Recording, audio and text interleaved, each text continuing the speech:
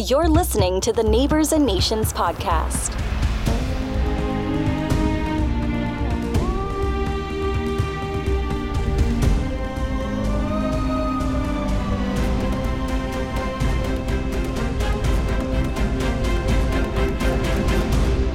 Welcome back to another episode of Neighbors and Nations. I'm Todd Stiles, and I'm really glad you've joined us today. I'm very privileged and pleased to interview what I consider to be one of my closest friends, Dr. Paul Miller, who's pastoring Cornerstone Community Church in Sheraton, Iowa. I was blessed by God's grace to be a part of seeing him land in Sheraton and move here from down in Georgia. And what a blessing he's been to that church and to our state.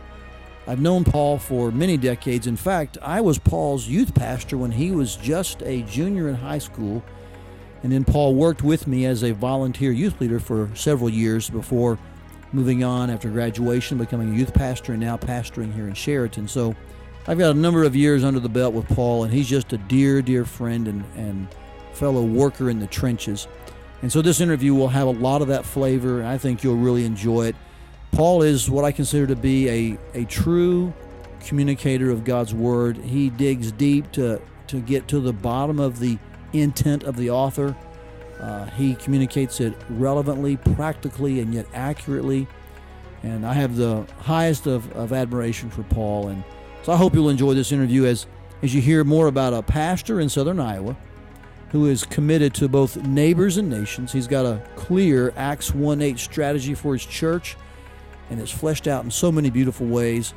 I know you'll enjoy this, and if you're a church leader, church member, you'll find this interview to be helpful and edifying. So enjoy, listen in, as I interview Paul Miller on this episode of Neighbors and Nations.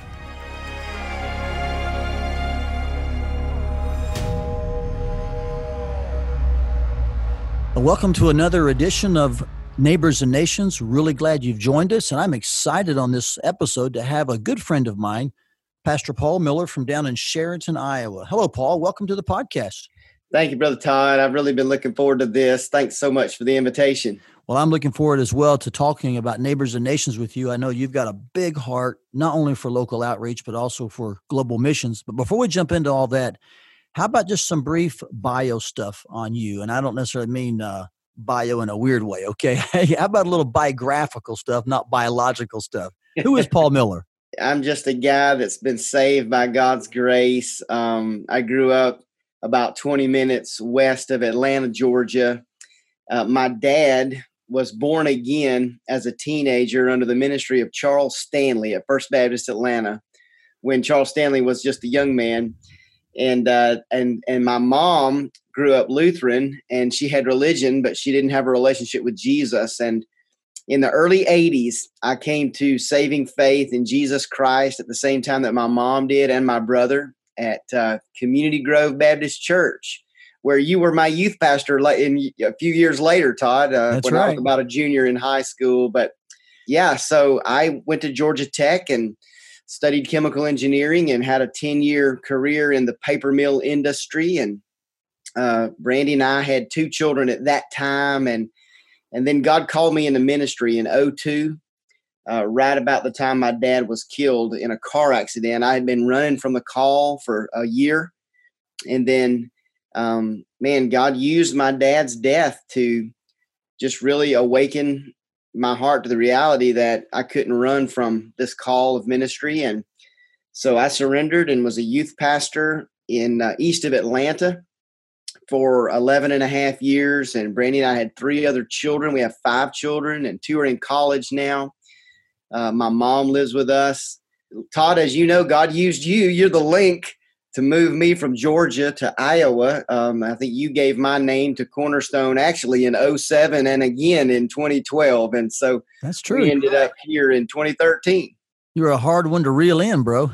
I was thinking about our upcoming conversation a few weeks ago, and I think one of the first stories that I remember that indicated to me that God has put in you a heart for others, whether it's locally or globally, but an indication that, man, Paul wants to reach people is, do you recall I was a youth pastor at Community Grove Baptist Church, and we wanted to begin some kind of junior high ministry only to junior hires. We had kind of been one big youth group for all kids, but we needed a leader. And I remember talking to you about, would you just take the junior hires under your belt? And we only had one junior hire. Do you remember that?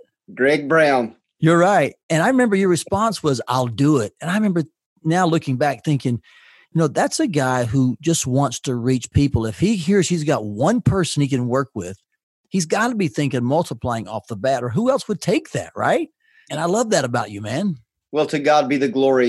I didn't realize it at the time, but God was teaching me in those days how important it is to just be faithful in the little things, And if God gives you one talent, then be faithful to invest that one talent. Or if it's one student, or if you're preaching to 1,000 people, be faithful. And then He'll give you maybe opportunities to be faithful in bigger ways. Now, you were at that point, were you already at Georgia Tech? Or I forget exactly how old you were when you took the junior hires over. Yeah, I think I was a freshman at Georgia Tech. Mm-hmm. Man, what a good memory we have, and we share in that. And so, in full disclosure, Paul and I go way back. We're probably what some would call just really close and best friends, both pastors, and have a real heart for expositional preaching, and we're cut from the same cloth in so many ways. And so I'm excited to interview you in regards to Neighbors and Nations. So, Paul, your story, you alluded to it earlier, is really a neighbor story, isn't it? I mean, your mom and dad both came to Christ. Just anything about that. Who are important people in your life, maybe in addition to your mom and dad, that were a part of this whole neighbor story? Yeah, absolutely. Well, I can't really say enough about my parents. I watched my dad. That's good. Really reach out to boys in my class that didn't have a dad. And I can remember, we would be going deer hunting in Monticello, Georgia, on the east side of Atlanta. And I was looking forward to going and spending the weekend with my dad. And he would be reaching out to my buddies that didn't have a dad and inviting them to go along. And I remember having mixed emotions about that. I'm like, no, they're not going to shoot my big buck, but he was modeling for me what it really looks like to live on mission. And then my mom was always, and I don't know if you remember Bert Butts at Community Grove. I do remember Bert. He was a little bachelor man and didn't really have a family around. And, it never would fail on Thanksgiving. There would be somebody else sitting at the table with our family. A lot of times it was Bert Butts, but, they just kind of modeled for me what it looks like to be on mission. And then, Todd, I have to be honest, you're the other guy that comes to my mind. I mean, you were my youth pastor for a couple of years there, but then I served under your ministry, as a youth leader, just a lay youth leader. And, man, I was watching you, and you were taking groups to Mexico, and, you were teaching us to be on mission in our own Jerusalem right there in Douglasville, Georgia. And, that was really, you're right. Honestly, I was not awakened to the rest of the world until I was in my 30s. For the first 15 years or so of my Christian life, or maybe even 20 years, I was just strictly looking at neighbors. And I didn't really have any awareness of nations until I was in my 30s. What happened in those 30s then that helped birth this awakening to nations? Walk us through that. Yeah, I was serving as youth pastor at Shiloh Baptist Church in Newborn, Georgia, east of Atlanta. And I can't remember if it was a Sunday morning or a Sunday night, but God just put it on my heart to go to the altar. And I got on my face before the Lord, and I said, Lord, I repent that I have been so short-sighted. I really, honestly, up until that point, I thought all Christians were independent Baptists who like to deer hunt and jack their trucks way up in the air. And I just thought that's what Christians were like all over the world. And the Lord just, it was His Spirit. He put it on my heart that I needed to repent of my short-sighted attitude and perspective. And I said, Lord, and I remember saying, Lord, I will go anywhere that you call me to proclaim your word. And Brother Todd, the very next week, I got a phone call from Rodolfo Mojica, a pastor in the Philippines. And I'd met him through Pastor Danny, our lead pastor at Shiloh. And Pastor Mojica invited me to come and preach at a pastor's conference in Manila. And I remember hanging up the phone thinking, Lord, when I said anywhere, I meant anywhere in the Southeast. Manila, where is that? And I got to look in, and it was exactly on the other side of the world. But I had told the Lord I would go anywhere. And I knew that he was giving me that opportunity. And so, long story short, that's the trip. That it was my first time out of the country. And God just really created in me a heart for the nations that I believe I will never get over as long as I live. There was one particular episode where I had been invited to preach at a church where Pastor Eduardo Cabahug pastors, and it was in a very, very poor part of Manila. And I remember we were walking up the road to the church, and it was a dirt road, and there was sewage flowing down the street, boys and girls playing out in the road without any clothes on. It was a very, very dirty context. And we got to the top of the hill, and here was a little church with, no windows. And I got to preach there. And as I left, we were walking back down the hill, and Pastor Eduardo's wife, Marilyn, she looked at me and she said, Pastor, I'm so sorry that this is such a dirty neighborhood. And she looked at me and she said, but this is where God has called us.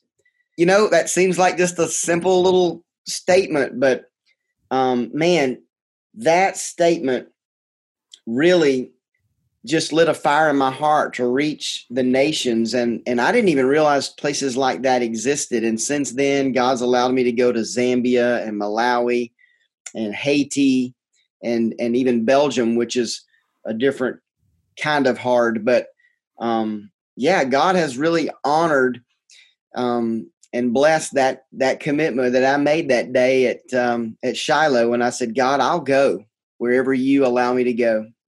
And I love the fact that you said yes to the question, or you gave the answer yes before you even knew what the question would be. In one sense, right? You said, Lord, I'll go. Yeah, amen. And that's the need is often for us to pray those kinds of dangerous prayers, we might call them. Yeah, I love what I heard J.D. Greer say one time, put your yes on the table, let God put it on the map. Isn't that good? Amen. Hey, talk for a minute about the value then of short-term trips in helping pastors perhaps move their people towards a more global perspective. I mean, there's some discussion within church circles about the value of short-term trips. Are they worth it? Are they worth the investment? Are they more like, free vacations? And there's just different viewpoints, but it seems like in your perspective, that trip really kind of helped turn the tables a little bit. So what's your perspective on short-term trips? Yeah, absolutely. I think short-term trips are super important. And I don't want to say that God doesn't use the work that we do and the gospel that we share on a short-term trip. Certainly, I believe that he does. But yeah, they're probably more so for the people going than for the people that you're going to spend time with. I mean, again, it was actually on that short-term trip to the Philippines where God just kindled in my heart a passion for reaching the nations. And so then, since then, Brandy and I made a commitment that we would take each of our 5 children on a short-term mission trip to what we might call a third world nation, or a people that don't have near the access that we have to the gospel, that we would do that before they graduated from high school. And we started that with Laura, and we just barely made it. She was a senior in high school. With Paul Robert, we got a little earlier start. I think he was a sophomore or junior when I took him to Haiti. And now John David, he's a freshman, and we're making plans as soon as COVID-19 will relent and we can cross some borders. We're hoping to take him to Africa. He's got a heart to go. And so anyway, we are, we're big believers at Cornerstone in those short-term trips, just to awaken someone's heart to the lostness of our world and to the reality that, all Christians aren't sweet tea drinking Southern boys. I'm glad you said it so plainly when you said the truth is most of the trips we take are probably for those who are going. It brought to mind a story that happened. In fact, when you were at Community Grove with me, I remember our deacons asked me to come in and review for them the results of one of our short-term trips. I'm not sure if it was one to Mexico or maybe a domestic one in which we did evangelism in the Spokane area with Fred Johnson. But I was asked to come in, not in a weird way, but just like to give a report and review. And I remember the Holy Spirit just encouraging me and prompting me to share with our deacons that we probably didn't primarily go for the folks that we were witnessing to. We probably went for the 10 kids from this church who needed an awakening to God's work in the nations. And all of those deacons, I remember, looked at me like, that's not the right answer. Like, we didn't invest that money for these kids. Didn't we invest it for those who were going to hear the gospel? And so I just remember saying, yes, we did. But guys, we're probably doing more for our kids who are going in these trips than we have ever realized. And to hear you voice that, it's an encouraging reminder of that many things happen on these trips, don't they? Absolutely. Amen, Brother Todd. Praise God for your heart for that. Let's dive into some ways you do things at Cornerstone Community Church there in Sheraton. I think, and I've been there several times, I think in one of the areas of your lobby, or at least where you have some gathering space, there's a kind of an Acts 1:8, what I call a prescriptive guide to how you approach missions. Is that a fair estimation of what I see out there in that area? Yes, sir. Absolutely. We have a metal cutout globe, and it's really large, and it's in our lobby, kind of hanging over the door where you enter the worship room. And we've got some little blue lights illuminating the different places where God's allowed us to have some kind of missional work or support a missional work. And then under that, we've got that portion of Acts 1:8 written in large letters on the wall, and ye shall be my witnesses. And then if you turn around and go back out the door, you've seen this. It just says, you are now entering your mission field as you go back out the doors.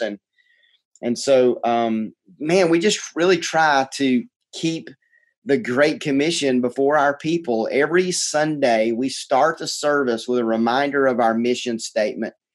And it has kind of 5 phrases or key words, but we say we long to be a united, Christ-centered family, reaching out with the gospel to make disciples of all the nations.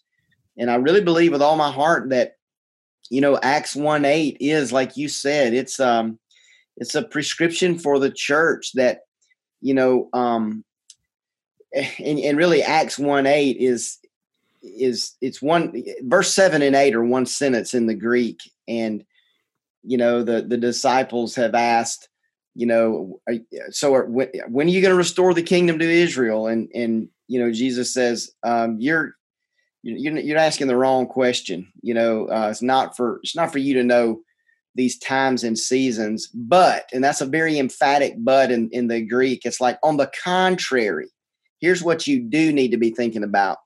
You will be my witnesses. You will receive power when the Holy Spirit's come upon you, and you will be my witnesses. And then he gives these 4, regions: Jerusalem, Judea, Samaria, and the ends of the earth. And I just talked about this yesterday, but I think sometimes we feel like it's a cafeteria where we can pick which region.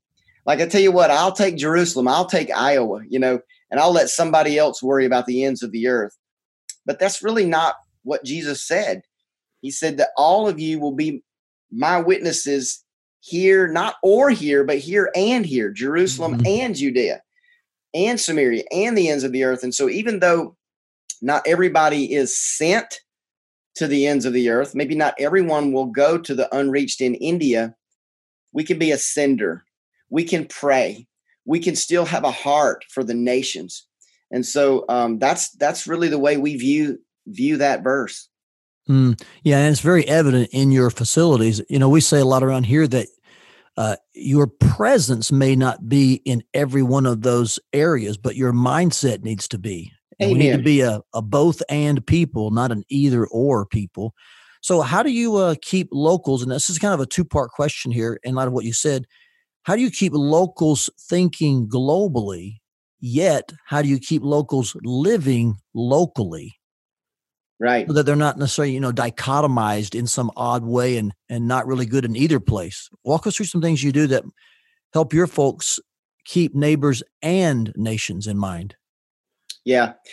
Well, that's a good question, and I think we need to do both. A couple of other things that we do to try to keep our people thinking globally would be each month our mission team meets, and we invite the entire church to come to our monthly mission team meetings. We feel like our entire church family is the mission team of Cornerstone Community Church, and so we'll have a 2-hour meeting to talk about how are we going to leverage the funds that have been allocated to this team to engage our faith family in reaching the nations. And so so we do have folks that we support from within and some other folks that we support that didn't come out of our church. But once a month, we'll have some intentional prayer time in our corporate worship service on Sunday morning for a different missionary that we've either sent or that we support. And so that's another way that we try to keep global, missions in front of our people. Another thing that we do, we have a Ukrainian and Russian population in Sheraton. It's pretty significant. And even though we just have a few that come that don't speak really good English, we translate our sermons into Russian, and the sermon points, we put them on the screen in both English and Russian. And I think that is another way that we just kind of keep, people aware that, there's a whole world out there, every tribe and every tongue, and that God has brought the nations to us even. And so those are some things we do to keep our people thinking globally. But when it comes to living locally, living missional here in our Jerusalem, in our town, our mission team does some events that are targeting Sheraton. We do an annual fall festival. I don't know if we're going to get to do it this year because of this pandemic, but we live in a town of 4,500 people, and we'll have 12 to 1,400 people here on that fall festival. Halloween alternative night, and that's completely funded and organized through our mission team. A lot of people hear missions, they think of going to, unreached people groups, but we need to be missional right here. We do some other things. As a matter of fact, this weekend we have a smoking competition where we'll smoke meat all night Friday night, and then we'll serve our community a meal on Saturday. And our guys that are smoking the meat, they'll invite their persons of peace, guys that they've been trying to reach with the gospel. They'll invite them to come and be on their cooking teams. We're putting a Franklin Graham, Billy Graham Association, My Hope DVD in every bag with the to-go plates that we give out on Saturday. Todd, something that I've seen you do at First Family is, when someone gets a chance to lead someone to Christ, you encourage them to be the one to baptize that person. I remember being there at your church here several years ago and saw one of your daughters baptize a young gal that she had led to Christ. And so we're working toward that kind of a mindset with baptism. That's part of the Great Commission, right? Going, baptizing, and teaching. And I think in a lot of churches, somehow we've decided that only the pastor should baptize. And that's really not what I see in the Bible. I think we should be baptizing those that we get to lead to Christ. And so that's another way that we're starting to see that happen here at Cornerstone. I've spent a lot of time trying to equip our people to share the gospel. You've heard me talk a lot about Christianity Explained, a 6-week presentation of the gospel.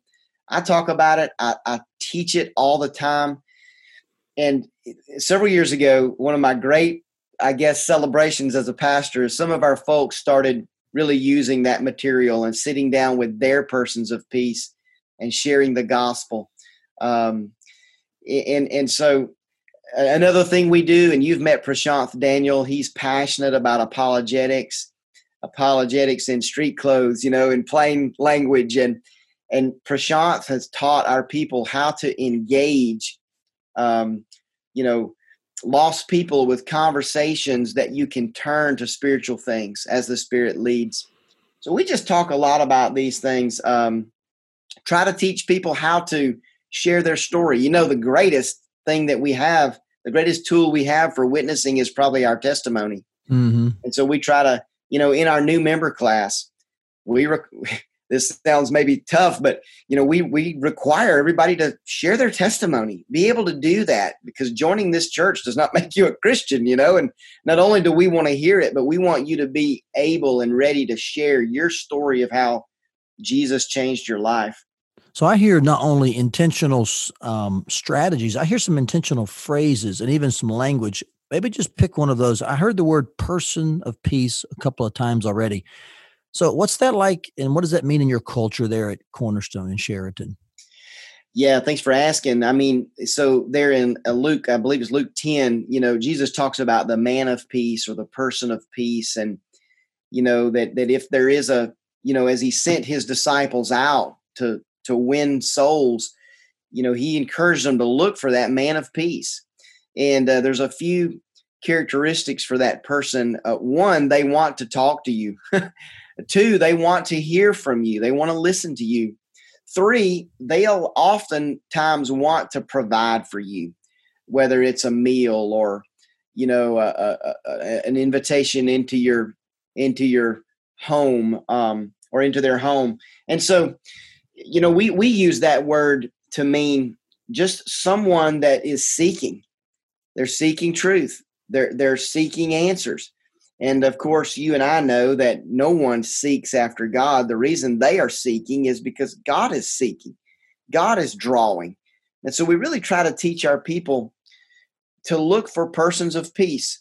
I know there's another context in the realm of missiology where you would see the man of peace as a prominent leader in a village or in a culture that can help you take the gospel to that tribe. But we use that word person of peace to just mean a seeker, someone that you sense that God is at work in their heart.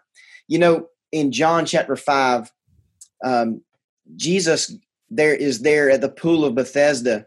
And it says that there's a multitude of lame and sick and blind and deaf. And Jesus picks out one guy and he heals him. And of course, it's the Sabbath and that stirs everybody up. And but there at the end of that narrative, Jesus says something very, very significant. He says, "Truly, truly, I say to you, the Son can do nothing of himself unless it is something he sees the Father doing. For whatever the Father does, these things the Son also does in like manner." And so we try to, help our folks see that Jesus was the master disciple maker. And Jesus was really just looking for where's the Father working. And so that's what we mean by person of peace. You're out on the little league field and you're looking to see, God, where are you at work? In whose life are you at work drawing? That's where I want to go, and I want to build a conversation and build a relationship. So that's how we use that phrase. Well, that's really good. And that builds an awareness, doesn't it? You got to have your radar up all the time, so to speak. Absolutely. Yeah, that's really good. So let me just kind of see if I can probe even deeper into your heart. We may have some good tension points here as we kind of wrap this up. This will be good for us. You used the word access earlier. So talk a bit about access versus need, because we know need is everywhere, but access really isn't. And I think that's one of the continued points of discussion in missiology in this Neighbors and Nations conversation is, where do you prioritize your funds? Where do you prioritize your energies? And should we focus more on places with least access? Does that demand more, even if the need here is great? So just kind of maybe share some of your thoughts, your views. Even if maybe we were to disagree on that, I'd like to know how you work with those two words, access and need. Well, everybody needs the gospel. Amen. Mm-hmm. I'm thinking back to, in the book of Acts when Philip, was enjoying a great revival. And you correct me if I'm going from memory here, if I get off, but the Lord led him down to a desert road, right? To meet with an Ethiopian eunuch. And so, if Philip had kind of gone with the whole 1040 window mindset, he probably would have said, no, I'm going to stay here where we're most populated with lost people. So I do think you have to be a little bit careful, saying we're only going to work, or we're going to really prioritize in this window of unreached people groups. But I mean, at the same time, we are chasing daylight, and we do want to make the most of our resources and our opportunities. So I just really think that our heart should be broken for lost people. And if it's one Ethiopian eunuch out on a desert road and God puts it on our heart to go, we should go. My daughter and my son, Laura and Paul Robert, have both been through the Fusion program at Spurgeon College, Midwestern Seminary. And, their heart is really for people that have never heard. And they train these young men and women to go to the hard places where people don't have access to the gospel. And, Todd, would you agree that is a real thing? Like, there really are people that don't have access to the gospel like we do in America? I would agree with you. And I think it's an area of freedom to some degree. Churches can follow the Holy Spirit's leading in investing their resources and their energies. I do think it is a practically beneficial approach to target areas with least access. However, as you look at Acts 13, as the Holy Spirit led that church and its elders in sending, is it Paul and Barnabas, I think? Uh-huh. I think every church has to have that kind of courageous authenticity to hear the Holy Spirit and then follow him as he leads them to think about the globe. And if we'll do that, God will put us where he needs us, and he'll cover the bases and reach every single person that needs to hear. So Amen. There's some freedom there. But I think it can make practical sense to target areas where there's least access. But I just was curious how you approach it, because I really like what Cornerstone's doing. I love how you lead your congregation, your flock, and I think you have an intentional, well thought out approach to keeping locals living locally and also thinking globally. So, hey, any neighbor or nation stories you might want to just share that we can rejoice with you about? Yeah, I've got two in mind. Let me give you a neighbor story. So when I was a youth pastor, I met the Smith family, and their oldest girl, Ashley, was in the youth group at Shiloh when I became youth pastor in 2002. And then along came her sister, Lindsay, and then along came her little sister, Taryn. And their mama was a Christian, Miss Cindy, but their daddy was not. He was not a believer and was a little bit maybe even antagonistic toward Christianity and church. And he was a big, strong man. Anyway, he was, he was the kind of guy that people would be a little fearful of because he could throw you around if you wanted to, And but I remember those girls for 11 years. The whole time I was a youth pastor, one of those girls was in the youth group, and I prayed with one or more of them at the altar nearly every week for their daddy, Tony Smith, to be saved. And I'm about to tear up just thinking about this. So we began a recreation ministry, and Tony kind of began to get involved with playing ball with us. And man, I began to realize that while Tony was not a person of peace when I met him, he had become one, that God was beginning to draw him. Well, several years prior to this, my friend David Marshall had introduced me to Christianity Explained. And Brother Todd, about 6 weeks before we were leaving to move to Iowa, I asked Tony if he would be willing to go through the gospel with me and just let me have the privilege of sharing with him what it meant to be a Christian and why I had decided to be a Christian. And he said, yes, I'd love to. Now this was after several years of building a relationship with him on the ball fields and in various contexts. So we did. We began to sit down once a week. I would go to his house. I would share the gospel with him. And on that last session, we met, and the moving truck was outside on the curb. And when we finished, I got in the truck and I moved to Iowa. And I wept because, you trust the power of the gospel with Christianity Explained. You don't come to the end of it and say, now, why don't you pray this prayer with me? You don't do that. You trust the power of the gospel and the Holy Spirit to save his people. And so I went up the road and, began a ministry here at Cornerstone Community Church. Well, about a year and a half later, on a Sunday morning, I had left my phone in here on my desk in my office. And I walk in here and after preaching, and of course, Georgia is an hour ahead. I pick up my phone and it's blowing up. It's blowing up with text messages. Brother Paul, Tony Smith got saved this morning. Brother Paul, Tony Smith got saved this morning. You're not going to believe what happened. And so I, of course, immediately began to weep and praise God. And now Tony is sharing his testimony. He's teaching classes. He's serving in leadership at the church. And, that just shows so much, the power of prayer. Those little girls and that little wife praying for Tony all those years. And, God opened his heart and drew him in and put me there to share the gospel with him. And then there were still people there after he moved me that were able to, draw the net and mentor him and disciple him and lead him to Christ. And so there's so many lessons to be learned, but what a celebration. Wow. One plants and one waters, but God gives the increase.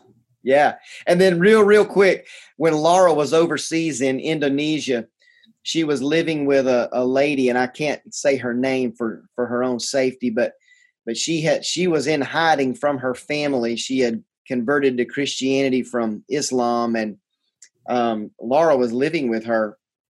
And somehow one of the gals saw Laura with this lady on social media, and she did a private message to Laura, and she said, Laura, is that so-and-so? Said her name.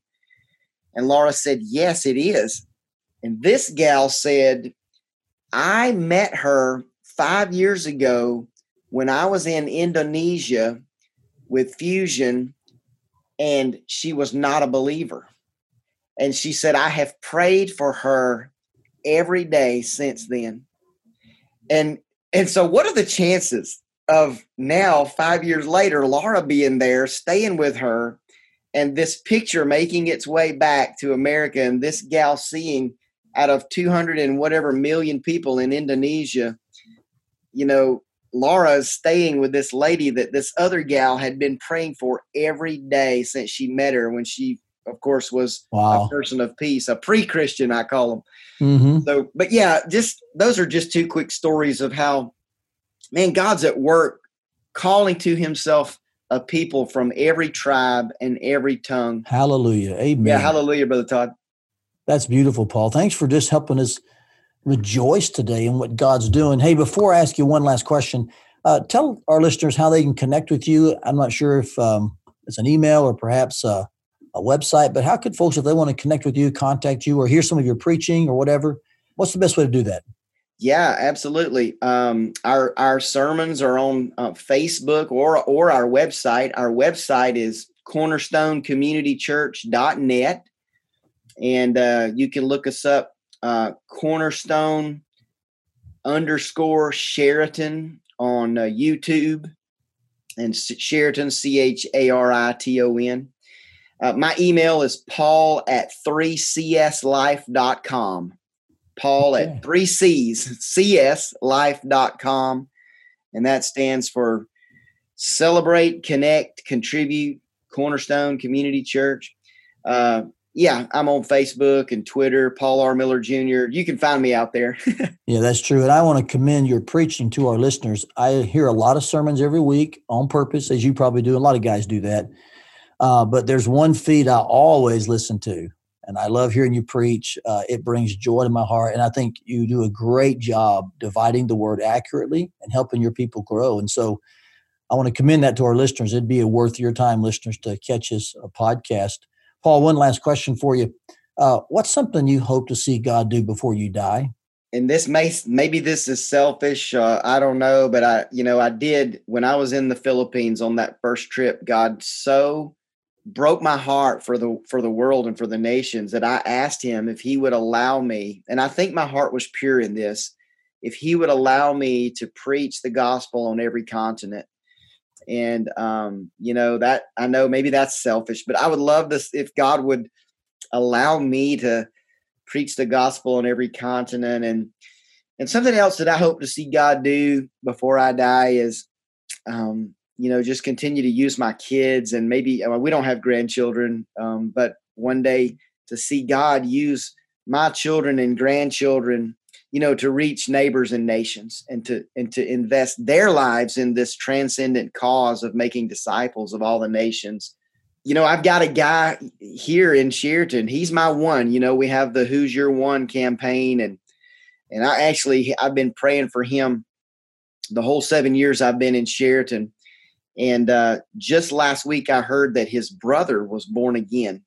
And these guys are, they're older than me, and they run in circles where you'd say, oh, it'd take a miracle to save that guy. Well, here's the truth. It takes a miracle to save any of us. That's exactly right. And so I've got a guy on my heart that before I die, I hope to see him born again. Amen. Todd, I want to thank you. It sounds like the Father's working too, Paul. Yeah. Amen. You're seeing that. I wanted to just take a quick second and thank you for mentoring me all these years and being such a great encouragement to my heart and to my ministry, our ministry here, God's work here. I sure do love you, brother. Man, I love you too. And it has been a pleasure to just be used by God to blow upon your flame at different times. I count it a real honor. Don't worry. Well, Paul, thanks so much for your time. I hope this interview and just hearing more about God's work in your life and in your church has encouraged our listeners to think with both and attitudes, and to ask God to keep developing their heart to be one for both neighbors and nations. Thanks so much, buddy. Thank you, Brother Todd. Love you. Thanks for listening to the Neighbors and Nations podcast. To learn more about how to support this podcast and our partners, go to toddstiles.net/podcast. And don't forget to rate, review, and subscribe in your favorite podcasting app.